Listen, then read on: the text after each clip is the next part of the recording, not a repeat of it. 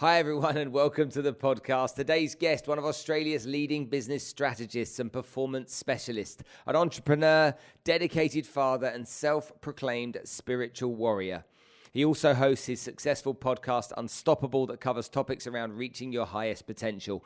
During his career, he's worked with over 100,000 businesses from across 11 countries in 154 different industries, through his seminars and workshops, helping them make hundreds of millions of dollars. He doesn't use vague ideas. He focuses on teaching tools, strategies, and tactics that work to grow businesses. He began his first business at 23 years old and has overcome many obstacles since then. He's had 6 near-death experiences, including a near-fatal stroke and another serious accident that doctors said would leave him physically disabled. He's dedicated to pushing limits, and he's an extreme sportsman, skydiver and martial artist, and he prioritizes his mental well-being too, using meditation and spirituality to find peace in all situations, which is something we can all learn from. Give it up for the awesome Kerwin Rae!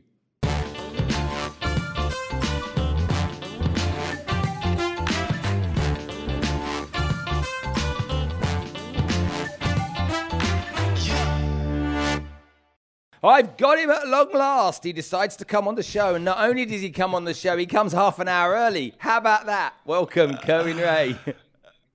Mate, you're very welcome, Spencer. Great to be here. It's the only thing that I want to come early for, so thanks for having me, mate.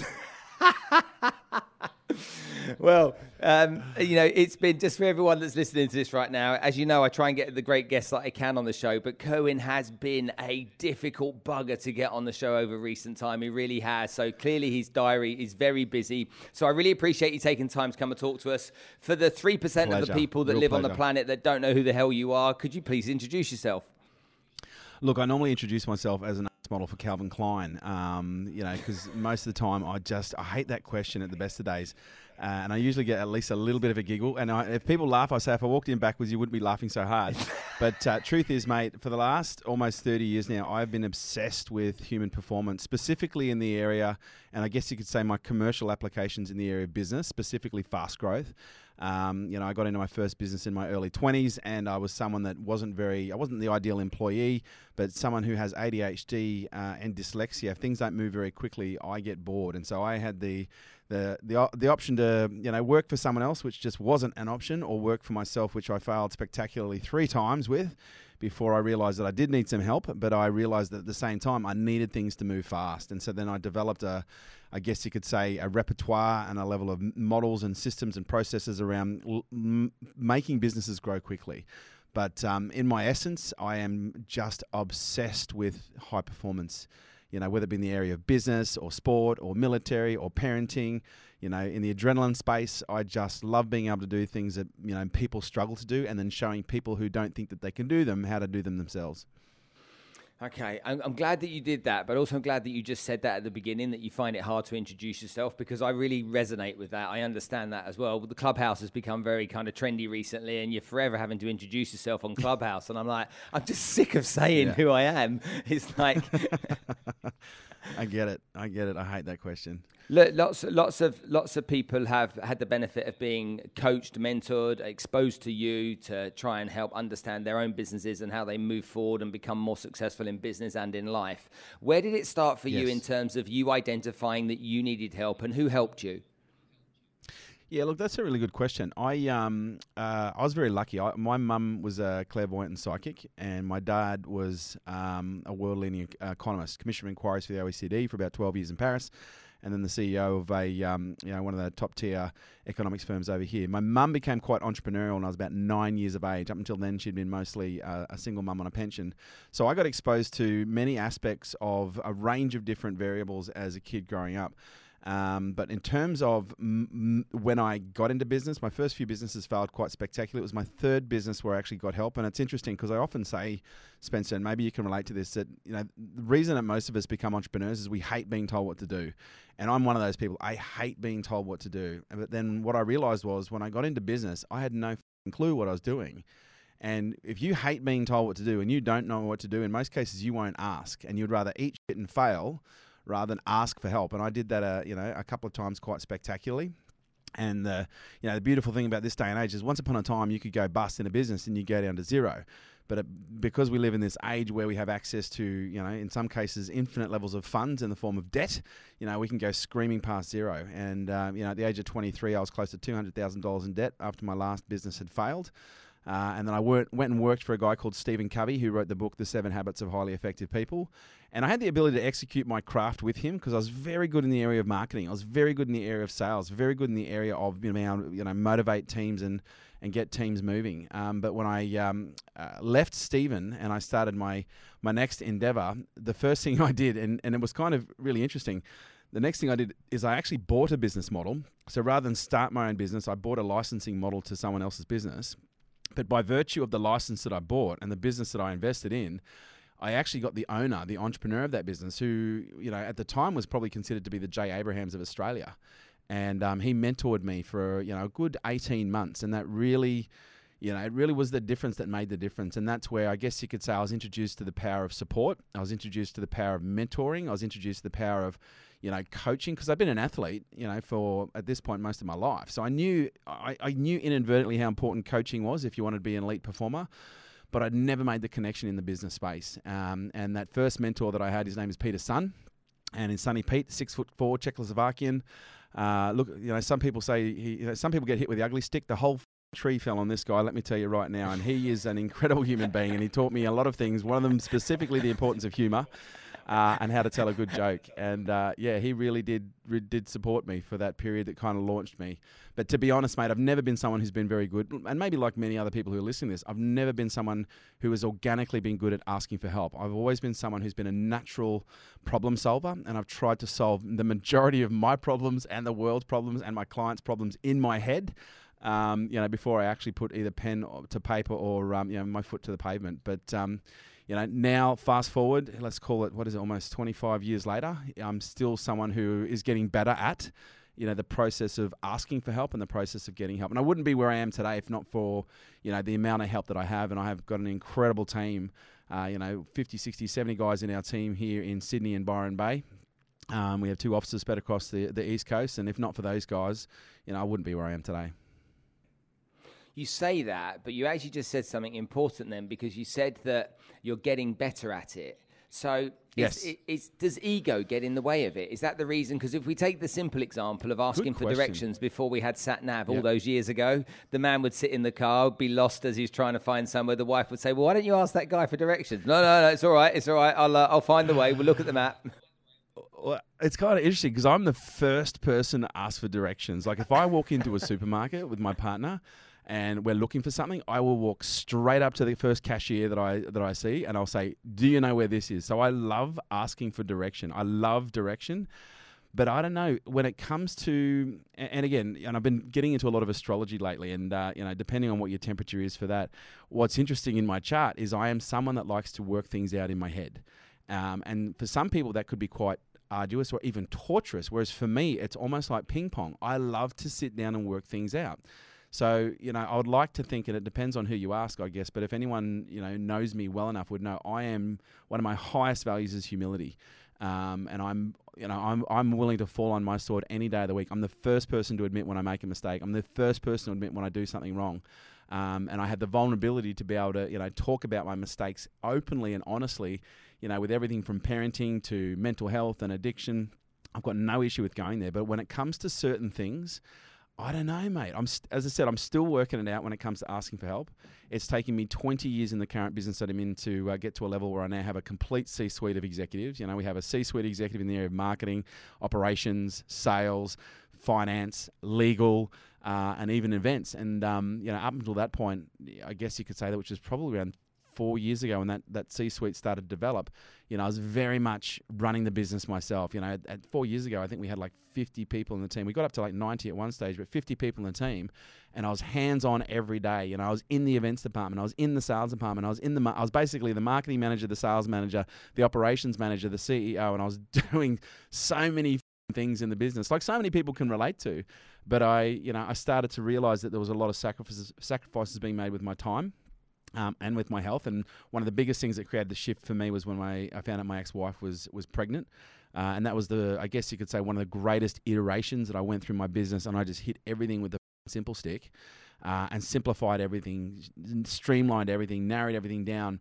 But then he was born, and he turned 7 in January. But it's literally taken me since the day he was born 7 years of consistent focus to be able to get to a point where I have as much of the business that I can put under management as possible. And the challenge that I have being a personal brand, and you probably know this very well yourself, Spencer, is when you're a personal brand, it's not like necessarily other businesses. And I don't want to say my business is different, because if people come to my program, I have this program called Nail It and Scale It, and K to Elite. And people come into my program and they say, oh, but Kerwin, my business is different. I find them $500 on the spot, for saying that. Because like you said, you can go to anywhere in the world and people say, oh, it's different here. You're like, no, it's not. Everyone's the same. It's just a different country, different creeds, cultures, colors, orientations. But ultimately, human beings are ultimately very much the same. And it's very true from the business context. But in the personal brand space, there's a lot more riding on the line as an entrepreneur. Because if you've got a car wash or a bakery, and that business goes down, unless you are naming that business your personal name, there's no reputational damage that is going to prevent you from going back and having another crack.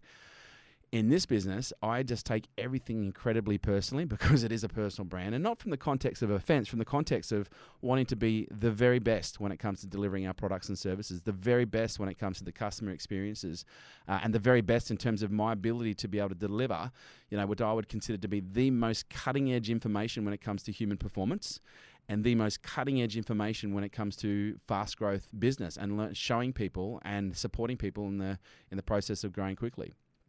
A business is just a group of people, no matter what that business is. It will always be a group of people coming together. You talk about a personal brand. A lot of people are trying to establish a personal brand themselves, and they often struggle because they're pushing out stuff on social media which maybe has a somewhat confusing message. People get wrapped up in colours and fonts and stationery and stuff like that as they try and put this personal brand together, which to me is as I look at it, it's very frustrating. When I coach people, it's like, why are these things important? Why are you hung up on that?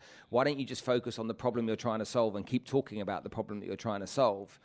When you look at people like you, whether it's Gary Vee, Tony Robbins, Grant Cardone, people that are in a similar space, they've had to work extremely hard to be able to create that brand. If you were to put a timescale on how much effort you'd have to put in and over what period consistently to get somewhere, what do you think is a fair gauge for average people to think about? It's funny because my brand blew up on social media in 2016 off the back of me hiring Gary Vaynerchuk in 2015 in November. I hired him to come and speak to my K2 Elites. My K2 Elites are clients that I work with typically over a 12-month to 6-year period. My Nail It and Scale It clients are clients that I work with immersed in an immersive environment over a 3-day period. But I hired Gary to come in and speak to our K2 Elites. And at the time, I had 52,000 followers on Facebook and very poor levels of engagement. And a non-existent Instagram profile. I think I had 119. I had all Instagram followers at the time, and I went to the back of the room to speak to Gary before he came on. And I know Gary's a smart guy, and I had expected that he would have checked out my Facebook profile because I'd heard him speak a number of times previously and how he checks out everyone's profile before he goes to the conference. And I don't know why, but for some reason I was expecting him to give me at least a little bit of a pat on the back. And I got up to the back of the room and he spent 15 minutes surgically dismembering me and telling, in the nicest possible way, telling me how I was and how bad my social media was. And again, I am someone, and I might not necessarily be good at asking help, but when people offer me help, I don't care if it's the bag lady at the IGA or Coles. I am a person, and my mum taught me this because the very first school that I went to was actually a special school, and this is not something to poke fun at. I was at a school. It was a mixed school of special needs and disabled children, and a normal school. And so I was, immersed in an alternative environment from a very early age.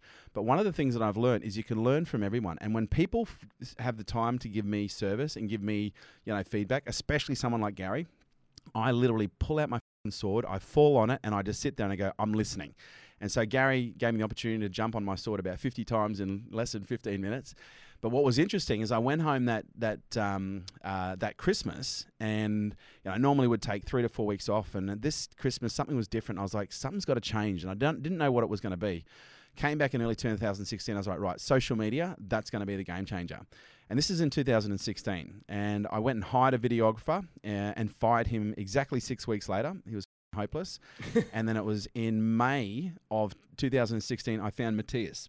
who I call my Swedish porn filmmaker. He's an incredible human being and a young filmmaker, gamer at the time.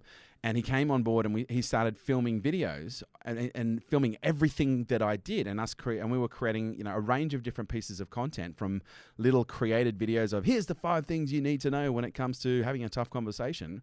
But he was documenting everything that I did. And we launched this docu-series called The Social Experiment. And I don't know if you've seen this on YouTube. It was the very first docu-series that we did. I think, Paul, how many episodes long was it? I think from memory it was like 30-something episodes long, but the episodes were anywhere between 20 minutes and an hour. And it basically documented our transition from being a traditional style of marketing business to the more omnipresent, social, engaged marketing business. And what was interesting is we blew up quite quickly from there. And I've had that many people who've come up to me and go, man, you've really done really well in a very short period of time, haven't you? You came on my radar and only in like 2016, and look at you now. And it's like, yep, it only took me, let's call it 20 years of hard work to get to where I am today. And so when you ask that question, it's a really loaded one. And I know this is a long answer, but it's one that's required in order for people to have a realistic expectation of what's required. One of the most damaging things in the high-performance environment is stress. And what that does to the psychology, what that does to the physiology, the biology, and everything else involved. And when you set unrealistic expectations of performance, you, in most cases, induce higher levels and potential and triggers for stress to be introduced into your life. And so, when people come to me and go, I've just started my business, say, great, what's the goal? What's the big goal you have for the next 12 months? And 9 out of 10 times, it's a financial one. And they say, I want to make guess how much? $1 million. What's the magic number? $1 million. And I'm like, well, you're in for a rude fucking shock, pal, because on average, it takes 7 to 10 years for the average business owner to reach $1 million. But here's the part that really makes me sound like a motivational speaker. There's about 1.2% of businesses, or 1.8% of businesses that start today that will be alive in 10 years from now. So the chances of you making $1 million are ridiculously low, but more importantly, the chances of you even being alive as a business in 10 years from now are even lower. So, I say to people, if you want to have a realistic perspective, give yourself at a minimum 10 years. I read an article earlier today about Cody Simpson. Cody Simpson, who, the musician, and he's now trying out for the Olympics in the 200-meter butterfly. And he was an Australian champion at the age of 13, gave it away for music, chased his dream, wrote poetry, toured the world, did incredible things. And then at the age of 22, he's like, what? I've got this itch. I want to go and scratch it. I want to go back and I want to compete in the Olympics. And he he went to the Olympic trials and he actually qualified for the Olympic trials. But here's the thing. He went and got advice from Michael Phelps. Now, he's already at an elite level of performance, okay? He's not starting from scratch. He's not like a fat musician, smoking lots of weed, drinking lots of alcohol, going, you know what? I'm going to go and swim for Australia. No, he was already a pedigree champion. He took a 10-year hiatus, kept swimming in the meantime, came back, went and spoke to what would be arguably one of the most, highest performing athletes in the pool in the world, Michael Phelps. And Michael Phelps said to him, at a minimum, you've got to give this 4 years to really know if you can do it. And obviously that's the window that he's got. And so as an athlete, as a high-performance athlete, at the highest level of competition in the amateur sport, if you want to go at the Olympics, you've already been training for 10 years, it's going to take you at least another 4 years. If you are starting from scratch today, I say at a minimum, you need to give it at least 5 to 10 years. At a minimum, I would suggest even 7 to 10 years with a very realistic, because here's the thing, most people overestimate themselves in the short term and they underestimate themselves massively in the long term. You can achieve, if you set a target to make $1 million in the next 12 months, you are going to experience stress because guaranteed 9 months from now, you'll be at negative something, okay? You might be at positive something, but for the most part, you'll probably be at negative something. But I guarantee you, if you set a goal in the next 10 years that you want to make $10 million, making $10 million in the next 10 years is far more achievable than making $1 million from scratch in the next 12 months. So a window is incredibly performance in order to induce and have access to what's required to succeed at that level. Really valuable, really valuable. Let's talk about people that are thinking about their online strategies, their online businesses, starting from scratch, all this kind of stuff. I've learned after creating content now for the best part of, what are we into, 5 years? 4 or 5 years creating content consistently. So yeah, similar time to you actually. I remember my first video. I don't ever want to see that with anybody ever again, but I remember my first video. But a lot of people... Before you go there, can I just share something really funny? Because it's just top of mind. My very first video that I created was in 2008. It was a 3-minute video. It took me 8 hours to film. I had a script, and in the end, we still had to splice together 4 videos just for it to make print or make the web. So I get it. Keep going. Sorry, mate. Oh, horrific. Now, but a lot of people seem to think that, going online, using social media, be able to build a brand quickly, be able to sell their products very quickly, and if not that, they're going to go down the e-com route and get somewhere very quickly with that. And as you say, and I agree with you, most people fail. I think that a lot of people want to be entrepreneurs, but I'm not entirely sure that everybody's made to be an entrepreneur. Now, you lent into something earlier about essentially with the license deal. I would argue that that's potentially an intrapreneur type opportunity that you got involved with. People think about entrepreneur, and it's kind of got this word, this quite sexy word for a lot of people. For me, that means small business owner. But I found that my success came from being an intrapreneur more than an entrepreneur. Actually, being an entrepreneur was quite a scary environment for me. Do you think that people just because they glamorize it so much, they think it's sexy before they realize what's involved? I think they do. Entrepreneurs become quite celebrity, but at the same time, I don't think everyone has the mental resilience and the mental grit that's required in order to endure the levels of stress that being an entrepreneur require. And here's 2 things. There are a lot of people who are in business, Spencer, but they're not entrepreneurs. There's a lot of people who are in the online space or the e-commerce space, but they're not entrepreneurs. And the way I distinguish an entrepreneur from someone who is in business is a very clear standard. Are you making money? And not are you just able to pay your bills? Are you able to make serious, considerable money? Because some people say, well, it comes down to how many scars you've got. Oh, look, I don't necessarily agree with that. Although once upon a time, perhaps I would have lent into that argument. But here's what I know. Being an entrepreneur is the exact same thing as being an elite professional athlete. Okay, anyone can compete as an amateur in any sport should they wish, okay? But if you want to achieve the highest levels of any discipline in an elite sports environment, which is AKA the professional environment, what is it apart from skill? And I'm going to ask you this question. I'm going to turn the tables just for a second. Apart from skill, what is the number one thing that separates an amateur athlete from a professional athlete? I think there's a number of things. It's got to be dedication and commitment to the strategy, hasn't it? Every day, all day. I'll answer the question for you. Here's what eliminates someone to be able to compete at the Olympics if they've been classified as a professional athlete. You get paid. The moment you get paid, you're now in the professional category.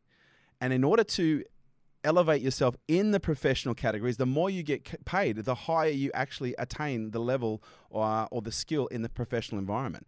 There's a reason that Federer gets paid the amount of money that he does. There's a reason that the Djokovic gets paid the amount of money that he does. There's a reason that people like Tiger Woods in his heyday and even today, before he had the accident, got paid the money that they do because they're the highest levels of their professional capabilities.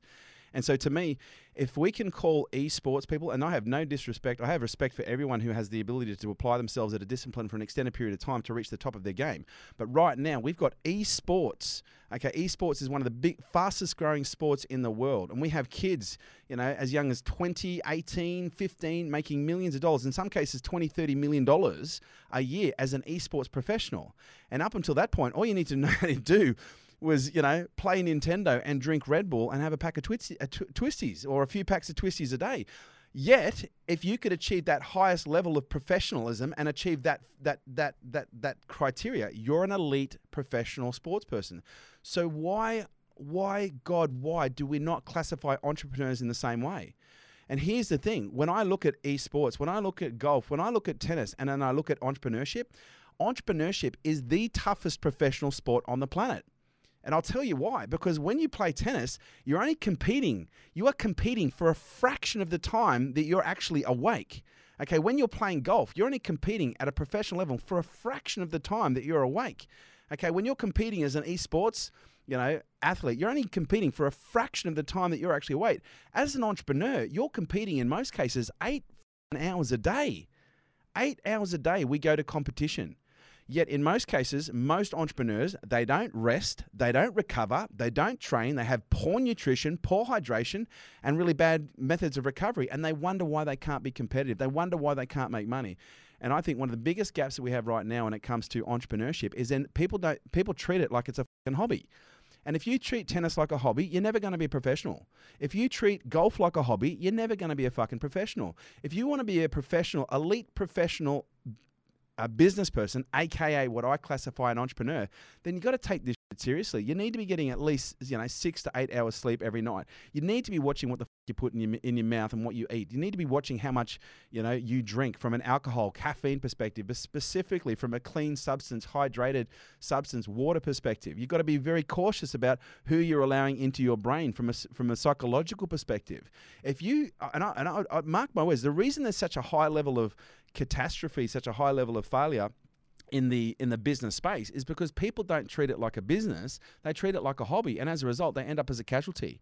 And if you or I right now tried to go onto any elite professional circuit that we've got zero experience in, and we tried to compete at in the Grand Slams, whether it be golf or tennis or anything else, what do you think would happen to you and I literally within the first 3 months? We would be burnt out and thrown aside. Yeah. And this is exactly what is happening in the entrepreneurial space. People are jumping into a professional sport with no base fitness, no base training, no support, no understanding of the importance of hydration, nutrition, everything else involved. There was a great book called The Power of Full Engagement that was written, I think it was in the late 90s, where they looked, I don't know if you've read it, but they looked at business as the professional athlete. And they went, okay, how much time does an athlete actually spend in competition? It's about 2% of the time. How much time do they actually spend in rest and recovery? It was about 70% of the time. How much time do they actually spend in training and preparation? And it was, let's call it, 26% of the time. Now you flip the lid. How much time as business owners are we spending in competition? 80% of the time. But then you ask the question, how much time are you spending in rest and recovery? Nothing. How much time are you spending in training and development to become a better athlete? Nothing. Then why the f*** do you think you're failing? It's not rocket science. When you understand the fundamentals of performance, it's very easy to work out where people go wrong. When you look at the physical performance, obviously being an elite athlete and understanding this in detail, people clearly take it very lightly. They don't take their food intake seriously, their exercise seriously and stuff like that, clearly, because we can see that from just walking down the street and looking at them. But what would be the simple steps? You've got this guy, he's got his business plan, he's come to see you, okay, he knows where he wants to go. He hasn't said $1 million in 12 months, he said 10 million in 10 years, so you've got some thumbs up there. You look at his business strategy, it's on point, okay, but you're looking at him and you're like, mate, okay, there's a few things we need to change about how you behave. So where would you start? I mean, in one of your videos, you talk a lot about hydration, about how much water you consume and not tap water first thing in the day. And for me, I consume not quite that much, but on the way to the gym in the morning, I'm drinking as much as I can before I start, and then at the gym and then on the way home. But a lot of people don't take that seriously and don't understand that. So where would you start?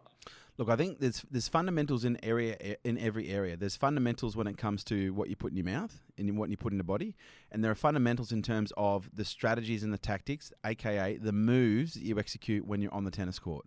So for me, they're not the same thing. On the tennis court, you've fundamentally got, and I don't know, I don't play tennis, and so this is a really metaphor, but I'm going to assume there's fundamentally 8 to 12 shots. I would assume you've got your serve, you've got your return, you've got your backhand, your forehand, your slice and everything else in between. And your job as an amateur or as a beginner is to learn how to practice those fundamentals as much as you possibly can to the point where those fundamentals become an autonomous response depending on where the ball lands in front of you. And then you start to realize, you know what? There's a correlation between what I put in my body and my ability to move when I actually get in the game. And so for me, there are fundamentals in the area of body, and that is solid levels of hydration. I drink a liter of water in most cases before I get out of bed every morning. I have an 18-hour window every single day where I'm fasting. And when I do eat, in most cases I'm eating very clean. And to be honest, the last 9 weeks I've been no sugar, no alcohol, nothing fun. But for the most time, even when I am having a little bit of stuff in my diet, I still don't veer that far outside. And I have a sweet tooth, but I'm still very careful about what I put in my body. Because when you're conscious of what you put in your body and when you're conscious of how it affects your performance and you're clear on what's important to you, you just don't want to do it. Like I know for me, if I have too much alcohol, then I know I'm going to be a slug the next day. And so by virtue of me understanding the value of performance, I have a very high value on performance, okay? But I also have a very high value on social interaction and fun. But what's interesting is I'm aware that my value on performance is higher than my value on social fun. So I can go out and have a lot of fun, but I don't have to have a few drinks. Because I know if I do indulge and I have a few too many drinks, then it's going to affect my performance on the court tomorrow. And that's something that's more important to me than, necessarily having a drink of alcohol and, having fun with my mates on a Friday night or a Wednesday night or any night for that matter. Because some people don't need an excuse or their mates around them in order to put substances in their body that don't agree with them. And don't get me wrong, I'm no saint. I put plenty of stuff into my body over the years that hasn't made it work effectively.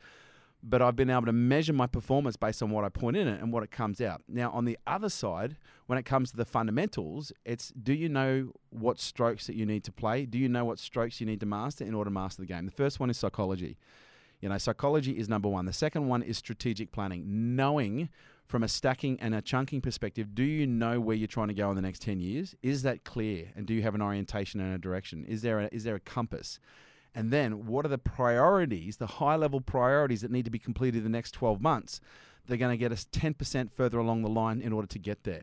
And then from those priorities, are you able to prioritize those priorities so that you're only working on a very small subset, a very small chunk of those priorities in the next 3 months? And then from those priorities you're working on in the next quarter, are you able to break them down on a weekly basis into goals? And are you able to break those goals down on a daily basis into tasks? And that to me is a stacking process that is required. It's the equivalent of knowing how to serve and return. Because if you can't serve and return, there's no point you going out on the tennis court because you're going to get your ass handed to you every time. And if you can't strategically plan in advance where you want to be in the next 10 years and then chunk that down in terms of, okay, at a high level, what are the priorities that need to be accomplished to get me 10% away along the road in the next 12 months, but then be able to prioritize those priorities by looking at of the priorities, because you might have 20 priorities, depending on the size of the company, 100 priorities that need to be completed in the next 12 months. But if you can't prioritize those priorities in a meaningful way, because you can't focus on 100 things at once, you can focus on maybe about 3 to 5 things in the next 3 months. So you have to be able to distinguish and prioritize of those 100 priorities, what are the 3 most important right now? And of those 3 priorities, they might look like, big giant bulls, or they might look like elephants. How do you eat them? Well, you've got to break it down. You've got to break it down on a weekly basis.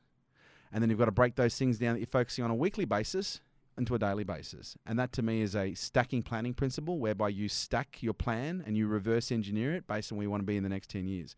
The third fundamental is solid marketing and consistent marketing. For us, we focus on, our returns are content marketing. It's digital advertising and strategic alliances and joint ventures. The fourth move is sales. Because if you're able to get your head in the game, if you've got a plan of where you need to go, okay, and you know how to deliver it, then all you need to do is generate leads for that business, as long as you've got a service or a product that you can deliver.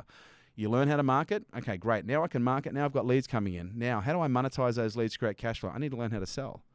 Okay, and then once I sell, I'm now producing cash flow. And then I've got to be conscious enough to go, okay, that's stage 4. Stage 4 is cash flow. Now what do I do with the money? And what do most amateurs do with the money? They buy watches, they buy cars, they buy experiences. What do professionals do? They reinvest into their equipment. They buy a better tennis racket. They buy better shoes.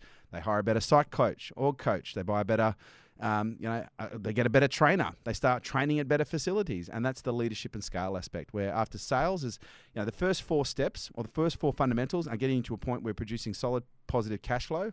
And then the 5th step, which I call leadership and scale, is about reinvesting into the leadership and the scaling of the organization, whereby the business can continually and autonomously grow off its own fruition and get to a point within, most of our clients in our K2 Elite, we would normally be able to get most businesses of any size and shape, and our clients range from 500,000 up to 300 million.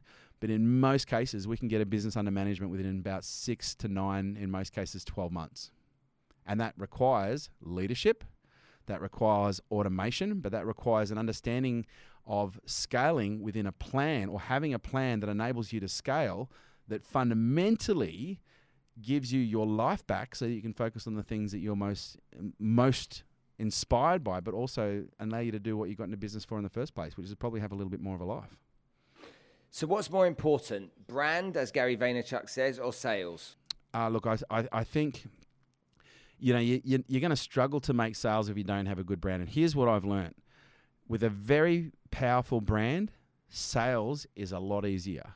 If you have no brand, then you need to be a lot more, what I'd say, high pressure, cutthroat, not necessarily, but you need to be a lot more tactical in your sales approach in order to be able to convince people to buy your products and services. If you already have an established and a very well-known and a reputable brand, because here's what I know. I can drop a campaign any day of the week and generate, in most cases, a few thousand leads within a few days. Okay, but then being able to monetize those leads, if you're a cold brand and no one knows who you are, most of those leads will go to waste. If you're a hot brand where people know who you are and you do have a reputation, it's a much easier process to actually move people through the sales environment. So to me, it's like, what comes first, the chicken or the egg? And look, I honestly, and from an evolutionary perspective, I don't know which came first, the chicken or the egg. But what I do know is sales is a lot easier when you have a strong brand. And to me, business should be about the process of developing something that works with a lot more flow than resistance. And in most cases, if you don't have a strong brand, there's going to be a lot more resistance in your sales process. Here in the Middle East, and in particularly here in Dubai, the real estate industry has been booming for a number of years as this city has grown exponentially in such a short period of time. There is an obsession with lead generation for all of the real estate brokers. Just to give you some perspective on it, there's at least 1,500 real estate brokerage businesses just here in Dubai, just in the city of Dubai. So wow. Just to give you an idea, and I could be lowballing the number just there. There's approximately 6,000 agents in Dubai. So big numbers. But they're all obsessed with leads. And whether it's using the property portals to get their leads, and we have them over here like you have in Australia, whether it's running PPC campaigns or whatever it may be, it's leads. Nobody really gives two shits about brand, because essentially their argument is they're selling the brand of the developer as opposed to selling themselves. And for me, it's like understand that if you're known to be an expert at what you do within your marketplace, then your conversions will be higher. But again, it's just like, let's get more leads. Now, here's a statistic for you. On average, only 1% of the leads that are generated ever get converted. The best is 3. On one company that I know, the best is 3. But on average, it's 1%. So 99 out of 100 leads that come through, okay, even if they're interested, okay, don't convert. Now, the salespeople don't believe they need to learn how to be better salespeople because they've made a few sales before and they know what they're doing. So guess what? I've got some confidence. I know what I'm doing. And they also don't believe that they need to build a brand. What do you say to people that think and behave that way? Well, 1% conversion to me is, look, I understand it's a very competitive market, but to me, the fastest way, and again, I'm going to perhaps contradict myself a little bit here. The fastest way to double any business is to be able to double the value of every sale or double your conversion rate to the people that you're selling to.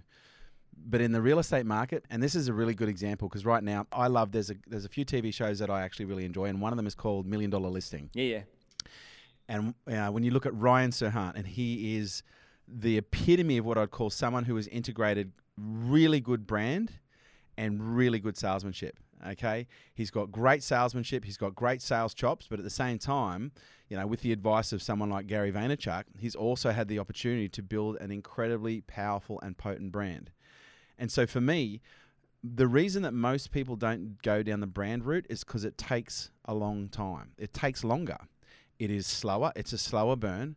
But what they don't realize is sooner or later, that brand builds a level of momentum that builds a level of trust. And here's the thing that most people aren't aware of. It's called not the Pygmalion. It's the familiarity principle. What's it called, Paul? The mere exposure effect. I should know this. The mere exposure effect. Now, are you familiar with the mere exposure effect? No, tell me. Okay, you will love this, and I'm sure your audience will love this as well, and every real estate agent in the world should be listening to this right now. The mere exposure effect is a psychological phenomena whereby people tend to develop a preference for things once they become familiar with them. It's also called the familiarity principle. Now, how this translates to a commercial environment, and you will know this from yourself, back in 2005, the average consumer needed to be exposed to a business, a product, a service, or a brand on average 5.4 times. In order for something to be triggered within them to go, you know what? I actually feel like I should reach out and have a conversation now. Not reach out and buy, not reach out and hand over my credit card number, just reach out and have a conversation. In 2012, it was 12.8 exposures.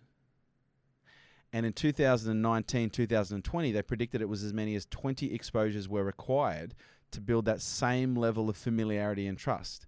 And let me ask you this question, Spencer. Do you have to see things sometimes a few times before you feel comfortable to reach out and have a conversation with someone? All day long. And so this is what we know. So there's two types of sentiment here, because when you look at Facebook advertising or PPC advertising, how many times are you seeing ads every single day where you see them and you go, me, if I see this ad one more time, I'm going to throw my computer out the window, or I'm sick of seeing this ad? Do you ever have that experience? Almost daily. Every day, right? Whereas what we've got to understand, we have moved predominantly from a traditional media environment, and traditional media has been apparent for the last 80 years. Traditional media was based on a concept called advertising and direct response. Okay, whereby, the thing that funded all of these newspapers and TVs and everything, TV channels and everything else, everything that funded TV channels, everything that has funded media for the last 100 plus years has been advertising. And the only way that advertising works is if that advertising produces some form of a direct response. So there's only very few people in the traditional marketing or traditional media business who have the budgets, such as the Nikes and the McDonald's and everything else, to be able to brand their business to a point where they become the first choice. And you and I are like Google, okay? And in the absence of Google, we had the human brain. And what I'm going to do now is I'm going to do a little experiment with you where I'm going to treat you like Google. I'm going to type a keyword into your brain, okay? And you're going to tell me the number one response, okay? So when you type a search term into Google, Google goes back to its referential index. It comes back and goes, here's the number one response based on the keyword that you've typed in there. Soft drink. Coke. Fast food. KFC. There you go. And they're two very large companies who over a period of decades have been able to invest enormous amounts of money to capture top of mind space, the number one space in your brain right now. And that is incredibly valuable. But most people in traditional advertising didn't have the budgets to do that, so they engaged in what most people in traditional advertising did, which is what's called direct response, which is discount, on sale, buy my stuff now, respond now, call now, be in the first 15. And in the traditional marketing environment, that culture was set very early on. But then along comes this thing called social media. It's not traditional media, it's social media. And the key word here being social. Now, if you're being marketed to in a networking event, is that normal? If someone comes up to you in a networking event and tries to sell you, is that normal? Are you going to get offended? Yeah, I get offended. It happens a lot, but I get offended. But most people would know that if they go to a networking event, someone's going to try and get their card and try and sell them. So if you're offended, then maybe you shouldn't go to a networking event, Spencer, because it's pretty obvious that that's why people go to networking events, so that they can sell people. Okay, well, to me, there's two different things here. There's prospecting and networking. So for me, networking events are about building a network, but people go there and they've got their business cards out. It drives me bloody mad. But yes. Okay, let me ask a better question. You know, if you go to a networking event, you're going to get marketed to. 100%. Okay, but let's say you have a birthday party and you invite 50 of your best friends and everyone turns up with gifts. But one person doesn't turn up with gifts. They turn up wearing a sandwich board that says, buy my stuff now, and a hand and a fistful of brochures, and they start handing those brochures out to every single person at your birthday party, trying to get them to give them their details so that they could follow up and have a call with them next week. Now, would that be considered socially appropriate? No, hell no. No, because it's a social occasion. A networking event is a commercial occasion. A party is a social occasion. And see, what we've got right now is we've got networkers showing up to birthday parties and polarizing the parties that they walk into. And this is what we've got to understand. Social media isn't a traditional environment. And so if you're using direct response, which 95% of people are, if not more, they're using direct response content, in a social environment, and they're wondering why, they're only getting converting one lead out of every 100. Whereas if you start treating the environment with the respect that is due, it's a social environment. And so what do we do when we're at birthday parties? We talk to people, right? We have conversations. And in most cases, those conversations around, hey, what are you up to? Oh, I'm doing this. Yeah, what's been going on? Oh, I had this problem. Oh, really? Tell me about the problem. And what do we end up doing as collaborative human beings? We often try and talk and share our problems and solve each other's problems. And so to me, we've got to move away from the traditional direct response psychology. And don't get me wrong, I was a direct response. I was a copywriter, before I was anything else, from a marketing and sales perspective. But in the social environment, that is a turn-off. That is repulsive. What is a turn-on, what is attractive in the social environment is a utility perspective. or what we refer to as utility marketing, and understanding that if we can start conversations, and if there's one thing I'd want people to take from this part of the conversations, it's this. Conversations are the new lead. It's not about lead generation anymore, because why do we generate data? When we do a direct response campaign, what's the goal? Our goal is to generate what? Data. What data? First name, last name, email address, and ideally their mobile phone number as well. Why? So that we can market to those people, by virtue, hope that they'll respond to that marketing, jump on the phone, so that we can do what? Have a conversation and try and sell them. The social environment provides us this shortcut to be able to provide utility, where we're actually providing and developing content that's helping people, that's provoking people to say, yeah, I've got that problem. Wow, that's really helpful. And when people say anything on a post, when people comment, when people direct message on any platform, what is that? That's the genesis of a conversation. And we didn't even have to generate their data. Yet, here's a statistic for you. 89% of businesses on Facebook don't respond to comments or direct messages. That's like someone walking into your showroom and saying, oh, I'm really interested in that TV, and you just turning around and walking away. 89%, Spencer. Everybody's going for the quick win. Everybody's trying to sleep with the hot chick or the hot guy on the first night, rather than going, hey, this is a social environment. Let's build a relationship. How do we build relationships? By sharing, by solving people's problems. You know, the two most powerful pieces of content that I create, or that I document, is my life and me documenting my life fucking either coming together or falling apart. Because what do people do? They go, oh, I can relate to that. Oh, I can relate to going through a divorce. I can relate to having ADHD. I can relate to addiction. I can relate to dyslexia. I can relate to having a challenge as a parent. And then they can also go, wow, you helped me solve a problem. So I can relate to you and you solve my problems. Hey, there's something about you that I really like. Let me comment. That is the genesis of a conversation. And that's how every single relationship in history has started, through a conversation. And that is what most people, especially in the traditional sales-orientated world, are missing. They're going for the lead and they're not going for the relationship. And so for me, the way that we distinguish between the two is by building a brand, you're building relationships. You're building a relationship, not just with a market, but with a key word and a key term and phrase. You know, because if you're a real estate agent, your number one goal should be, when someone says the word real estate, they mention your name. But by just focusing on McDonald's didn't focus just on generating leads. Okay, KFC didn't focus just on generating leads. Coca-Cola, these companies are not lead gen. They don't even have databases for the most part. They are companies that have built brands by promoting and creating customer experiences, and by virtue of exposure, you know, whether it be Spencer, real estate agent, Spencer, real estate agent, Spencer, helpful real estate agent, Spencer, relatable real estate agent, Spencer, real estate, Spencer, real estate. So 2 months from now, someone says, oh, I'm looking for a real estate agent. I go, you know what? You should speak to Spencer. I don't know why, but you know, he keeps popping up my feed. He's really helpful. I can really relate to the guy. Go and check him out. Versus, oh no, let me forward you this ad that I keep seeing that annoys the shit out of me. That's not going to happen. Amen to all of that. What role do you think that podcasts play in being able to build your brand? Well, I think podcasts are very important. And, you know, there's been many people who have been jumping on this bandwagon, myself included, because they enable a perspective into the individuals on a social level, but they also enable easy consumption. And to me, it's how do we make things easy to access and easy to consume? In 2014, I didn't miss it when Zuckerberg said this. No, was it 2011? It was in 2011, Zuckerberg said this. He said by 2014, Facebook will predominantly be a video platform. And that's when YouTube was the king of video and Facebook had just started to introduce the video features, right? And I remember Mark saying that in one of his announcements. I was like, I'm not going to ignore this. You know, at some point, you know, video is going to be dominant on these platforms. And so for me, yeah, I listen, I pay attention, and podcast, you know, Facebook once upon a time was a great way to access information and download text-based information. And then it made it really easy to watch and view and download, you know, and by download, I mean consume video information. And now with social media and life and speed and COVID and kids and everything else, life is getting busier and busier and busier. And I don't know about you, but my life isn't getting slower, it's getting faster, okay? And my ability and my desire to consume information isn't getting less, it's getting more.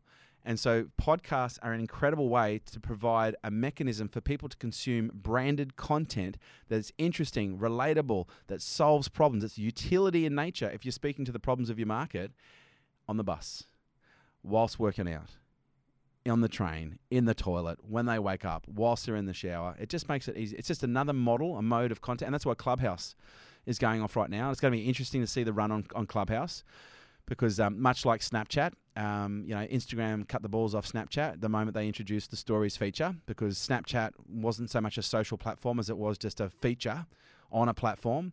Clubhouse, to me, it doesn't look like a social app. It looks like a feature on an app. And we're now seeing Instagram releasing Rooms, which is going to be also video-based as well. So it's going to be interesting to see if this inclusion or this addition completely thwarts. Because once upon a time, Instagram and Facebook, they tried to buy things. And now they're like, well, you know what, maybe we don't even buy them anymore. We'll just rip it off. And I think we're going to see... Clubhouse could go either way. I hope it keeps going. But to me, the rise of Clubhouse gives nothing but credit to the rise of podcasts, because it's just easy to consume information and you don't need to be watching. When you look at Clubhouse, I mean, I call it crack house because when it first launched, I mean, not the first launch, but when I got involved in it was probably the back end of January, and I started losing 3-4 hours of my life a day over a few days being in these bloody rooms. And then what slowly started to evolve for me is there's rooms out there where they have a lot of moderators, and I'm just not so sure that everyone that's moderating or answering questions knows their subject matter. So you see a lot of kind of like bullshit going on there as well, and I find that a bit frustrating and also worrying for people that are looking for answers. And so that for me is a little bit of an issue with Clubhouse at the moment. Do you think that's fair? Look, to be honest, I don't know. I have maybe spent, and this is probably going to be quite shocking considering, the space that I play in, I've maybe spent an hour on Clubhouse. I have not invested a lot of time. I already invest a significant amount of time across a number of different platforms. We are about to launch a Clubhouse strategy probably in the next 2 to 3 weeks. But to be honest, when I saw Clubhouse come out, I said when it came out, I said, this thing's going to fly. But I just, based on a level of many variables, I was like, you know what, my life is busier enough. And I didn't have 3 hours a day to go down the realms of crack house. And when I did, because if I go back to 2016 when I went all in on Facebook, I was spending 6 to 7 hours a day on Facebook, because I was uploading my own videos. I was doing all the community management. I was responding to every single question, every single direct message, 6-7 hours a day.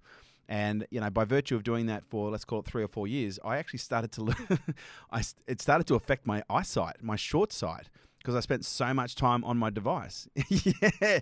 And, mate, this shit is real. We look at, and also digital dementia. We're starting to see now the effects on the brain, on neurology, on memory, on recall, on communication. It's mimicking the effects of dementia. And so right now, I'm not looking for any excuse to spend more time on technology. I'm looking for excuses to spend less time on technology. And look, that may not align with, what others are saying, like, because I know Gary's all in on everything that's popular, and, so he should be. That's where he's playing at a cutting edge. But for me, I haven't gone in on Clubhouse, so I can't really answer that question. And we will be launching on it, but I'm going to be launching in a very leveraged way where I know enough to be dangerous, but I'm not going to be spending, a disproportionate amount of time on there in order to build a fan base just to be able to lose more time with my son or my team or anyone else to dominate another platform. Okay, last question, and let's just talk about this, as you mentioned your son. Social media and Noah, and getting his own iPhone at some point, or watching parents that give their kids, we see them in the restaurants, what goes on, they're in the restaurant, the kid's been annoying. A couple of years back now, it was dad's iPad that they had, now they're sitting there with their own phones. How do you feel about that, and what's your plan with Noah to make sure that you do the best for him? Yeah, look, my when Noah was much younger, when he was non-verbal and we were at restaurants, or on a plane, I had no issue giving him an iPad. Not that I'd give it to him for an extended period of time, but if we're at dinner, rather than him throw forks on the ground or make loud noises that would intimidate the waiters and other people around us, I'd just put an iPad on, put it in front of him, so that my ex-wife and I could enjoy a nice meal at the time. Now he's at an age where he can converse, he can actually have communication. Like when he's with me, because I have my son 50% of the time. My ex-wife and I obviously are no longer together, but we have a complete iPad ban in the house for him. So he has, at this point, almost zero access to technology. And again, I know there are other people out there go, well, that's terrible. Don't you want your kid to know how to be able to use the technology as it comes through? Well, yeah, he can use an iPad. You know, any child at this point in the game knows how to use an iPad. It's not that he can't use the iPad, but what I've discovered is there's a direct behavioural impact when he's using it. You know, because if he uses an iPad for an extended period of time, there is a very obvious emotional and mental impact for him, and it may not be for every other kid on the planet. But when you start looking at the science and the data behind how these devices are affecting kids' brains, and by the way, there's nothing wrong with moderation, but most kids don't have the ability. This is what we've got to understand. Kids don't have a fully developed nor fully connected frontal lobe, and the frontal lobe is the executive function. It's a critical decision-making cortex, whereas the reptilian, the mammalian brain, it has almost no impulse control. If you put a piece of food in front of a hungry dog, unless it's incredibly well trained, it's just going to eat the food. It's not going to be able to stop itself because it has no impulse control. And when you give a kid an iPad or a device that has the ability to stimulate dopamine at the levels that these devices do, and they have no inherent impulse control for the most part, they are opening themselves up for what we would call whether it be device addiction, internet addiction, or even increasing and amplifying the effects of things or conditions and labels like ADHD. And with my son, he has many of the same characteristics as me, and I'm aware if he uses the iPad, he has a lot for too long a period of time. He has much greater troubles when it comes to focusing and attention here at school. So, because I've tested this. If I let him use the iPad for 15 to 20 minutes in the morning, does it affect his schoolwork? Because he has his own teacher at the moment, has done since COVID. And she says, yes, every single time he uses the iPad in the morning, it affects his ability to concentrate at school. So it's an absolute no. Every time he uses the iPad, almost, and we have very strict agreements when it does get used, because there is a complete ban, but there's every now and then we'll use it. But when we use it, there's very strong frames that are created. Okay, you can use the iPad, but please be aware if you use the iPad and there's any emotional outbursts, if there's any whinging, moaning, or complaining, there will be some consequences, and those consequences in most cases will mean you won't get the iPad again. And so he's learning how to develop, critical decision making by going, well, if I want to use the iPad, I have to be aware of my behavior and be conscious of my behavior if I use the iPad, because one of the things that Daddy has noticed is when I use the iPad, typically I'm more emotional. Okay, I'm more prone to whinging and moaning and everything else in between. And for me, I want to give him the best possible chance that I can. And I don't think giving kids full access to technology is giving them the best chance at having a great life. Ladies and gentlemen, if you don't already follow this man, please, please, please go and follow his work. He's got such great value to offer, and you could benefit from it. Kerwin Rae, thank you so much for taking your time and coming to share it with us today. Spencer, thank you so much, mate. I really appreciate your endeavour. I appreciate what you do and the amount of lives that you're impacting, and also your persistence, because I know this has taken a bit of time. As I said to you earlier, my calendar is sometimes like a professional grade Tetris game, and the fact that you've hung in there, mate, I deeply appreciate it. So I hope we can do it again at some point in the future. Perfect. Awesome. Thank you so much.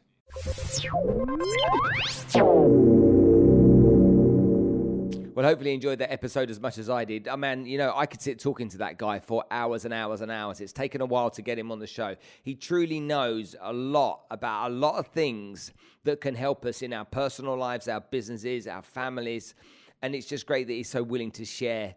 There's a few bleeps which you probably have heard now. I apologize for that, but he's just being his authentic self, and I didn't want to take that authenticity away from him. So it's always important to mention people that you partner with, and partners for the podcast are Najahi Events and Najahi Tribe. Now, Najahi sounds like an unusual word, and it is, but it's Arabic for my success. And Najahi have brought some of the world-leading public speakers, motivational speakers, inspirational leaders across to Dubai over the course of the years, and Abu Dhabi, mind you. And Najahi brought, people like Tony Robbins, ever heard of him? Okay, Nick Vujicic, No Arms, No Legs, No Worries, Lisa Nichols, Prince EA, Jay Shetty, Alicia Keys, and people like this. And they bring them in and they run events. And from those events, we go and we learn from these incredible people. On top of that, they launched the Najahi Tribe recently, where they have a collective of the world's greatest trainers that literally you can join, become a member of, take advantage of a training from all of these different people, like real experts in their field. I've got a sneaky suspicion I might be one of them as well. But anyway, hopefully you will go and check them out for me because you enjoy these episodes of the podcast. And remember, it's always team effort and I can't do it without the support of these people. So go check out Najahi Events, Najahi events.com. If you're listening to this podcast on iTunes, then please give me a 5-star rating if you've enjoyed it. If you're listening to it on other podcasting apps, then give me a follow, leave comments. The more people that hear about this, the better it's going to be for the podcast. So that's my selfish request from you. But also these are inspirational stories and I think more people should hear them. Anyway, I'll see you on the next episode.